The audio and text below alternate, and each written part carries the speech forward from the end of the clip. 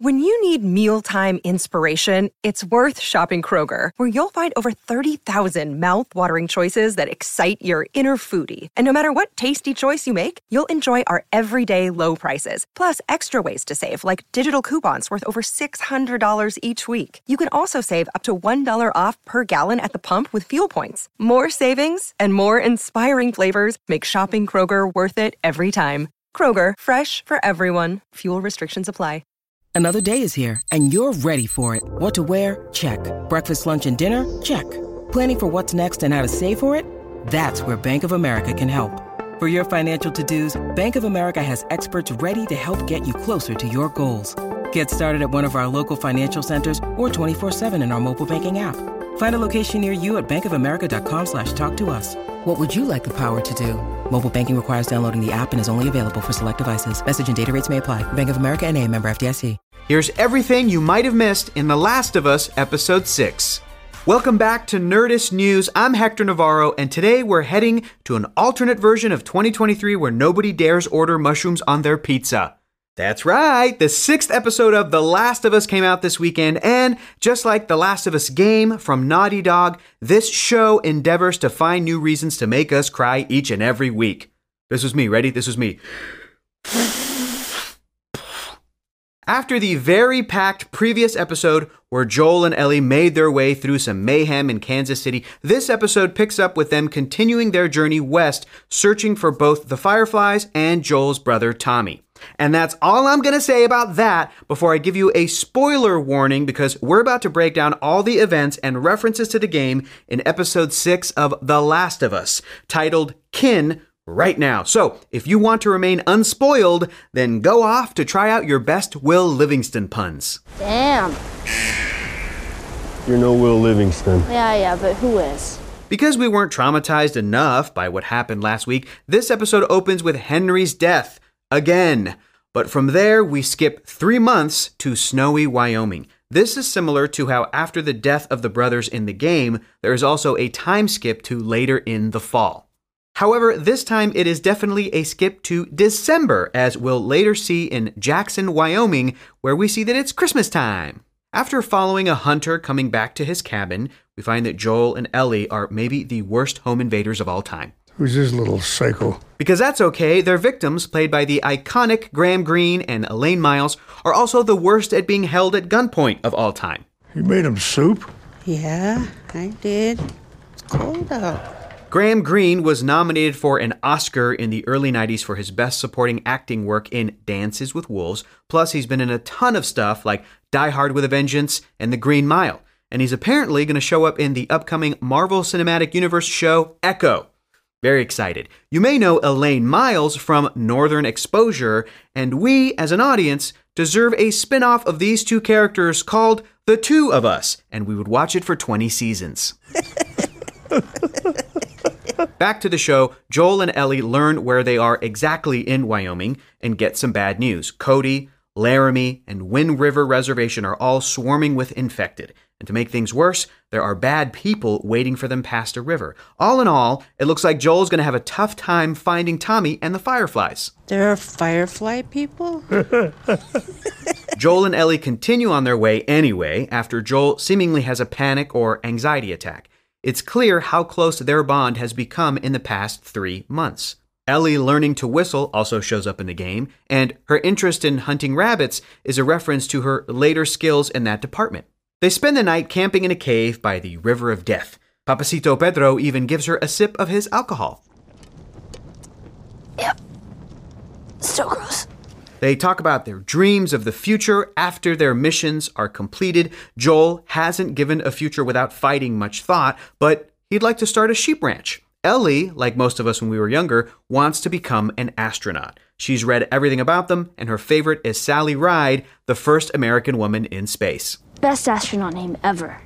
Now, a lot of the references in this episode are actually to The Last of Us Part 2, and we're going to try to endeavor to do our best to point them out without giving too much away about the second game. Suffice it to say that Ellie's love of space is explored in the second game. She's also worried that she won't be able to contribute to the cure and reveals to Joel how she tried to help Sam. Joel says if Marlene said a cure was possible, then it's possible. Joel then takes both watches so that Ellie can sleep. But when he wakes up in the morning, he sees that Ellie has taken the second watch. She's growing fast, thanks to Joel's teachings. What can I say, man? I'm a natural. They cross a bridge over the river of death that puts them out in the open. They've really crossed the Rubicon now, or whatever river that was supposed to be. Scary. Don't start. They come across a hydroelectric dam, and Ellie tries her best pun. Damn. You're no Will Livingston. Yeah, but who is? In the game, Joel reunites with Tommy as the dam is being repaired, but that's already been taken care of in the show. Damn. When they come across a second river, Ellie has a scary thought. What if this is the river of death? That's when they're surrounded by gunmen on horseback. Joel is terrified when Ellie gets tested via sniffer dog, but they both come out clean, thankfully, and Ellie gets to pet the doggy. And yes, in the Last of Us game, you can also pet the dog, Buckley, that you meet at that power plant. It's unknown if the dog we see in the show is supposed to be the same doggo in the game, Buckley. However, in the show, when Joel says he's looking for his brother, this piques one of the writer's interests, who we later learn is named Maria, played by Rutina Wesley, who you may know from the show True Blood. They get taken to a walled Jackson, Wyoming, which seems pretty nice despite the bad reputation these people had. Players only get to really explore the town in the second game, but it was cool to see it here and give Joel a view of what life can be like. Joel is overjoyed to find his brother Tommy living there as well and shares a happy reunion with Ellie looking on. Tommy is wearing a classic jean jacket that looks exactly like the clothing Tommy wears in the video game. They're treated to a meal. Y'all want some biscuits? And although Ellie loves the food, she doesn't like the harsh welcome they received. I thought we was having pancakes. Tommy reveals that the town tries to keep a bad reputation to avoid getting bullied and that he's married to Maria. Oh, Congrats. You probably should have opened with that second part.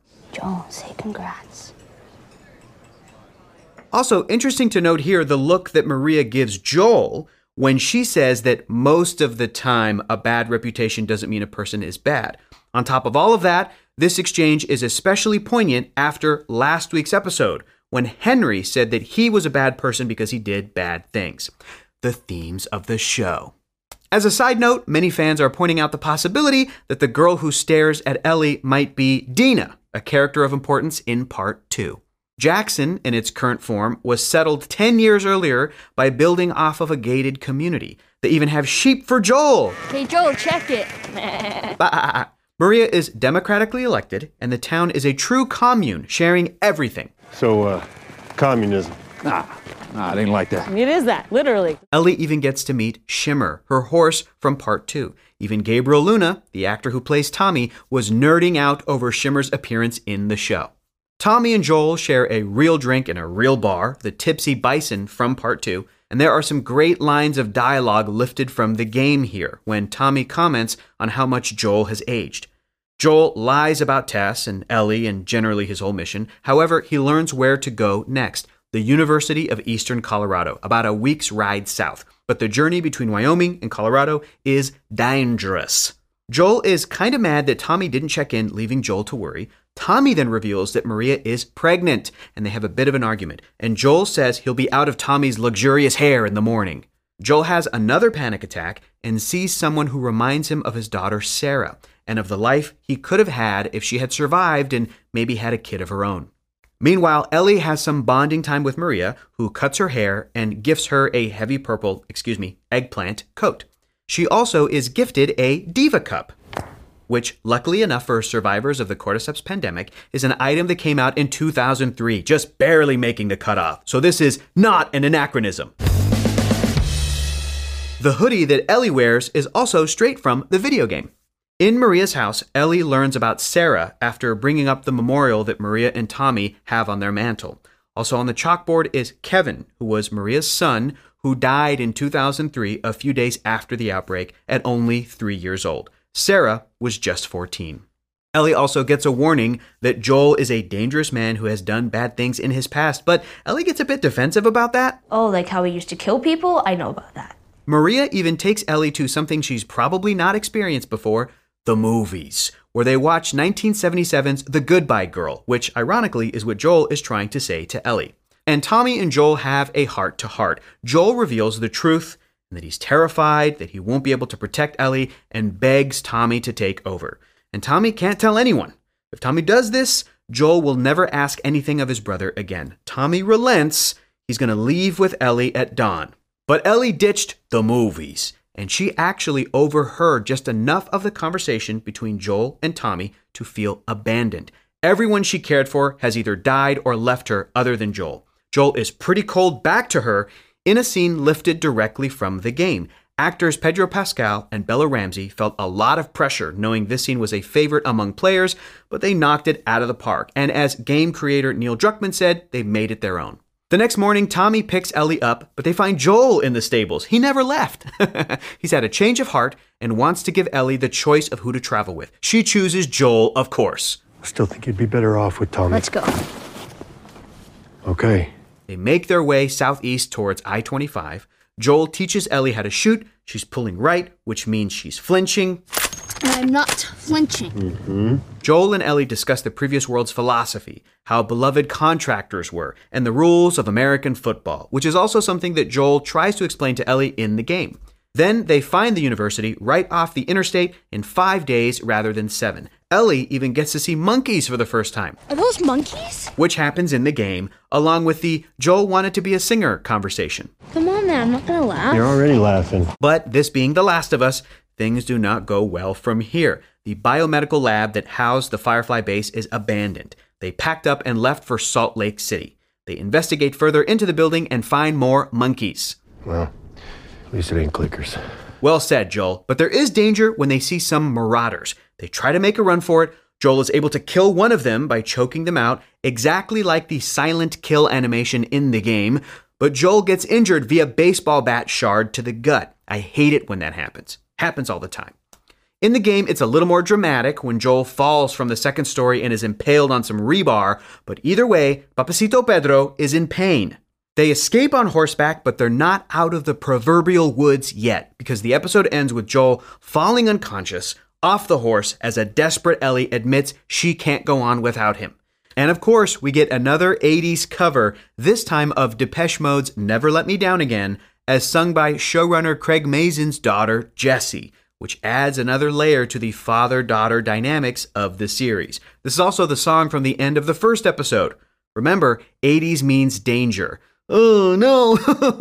Looks like we're going to have to wait a minute to find out Joel's fate, as the teaser for the next episode looks to be a flashback to Ellie's history before meeting Marlene and the Fireflies. That is also covered in The Last of Us game's downloadable content, Left Behind. But in the meantime, what do you folks think? What was your favorite reference in episode 6? What's your favorite Will Livingston pun? Did you know diarrhea is hereditary? It runs in your genes. Let us know in the comments below. Thank you so much for watching. And for the latest and greatest in the world of pop culture, stay tuned to Nerdist.com.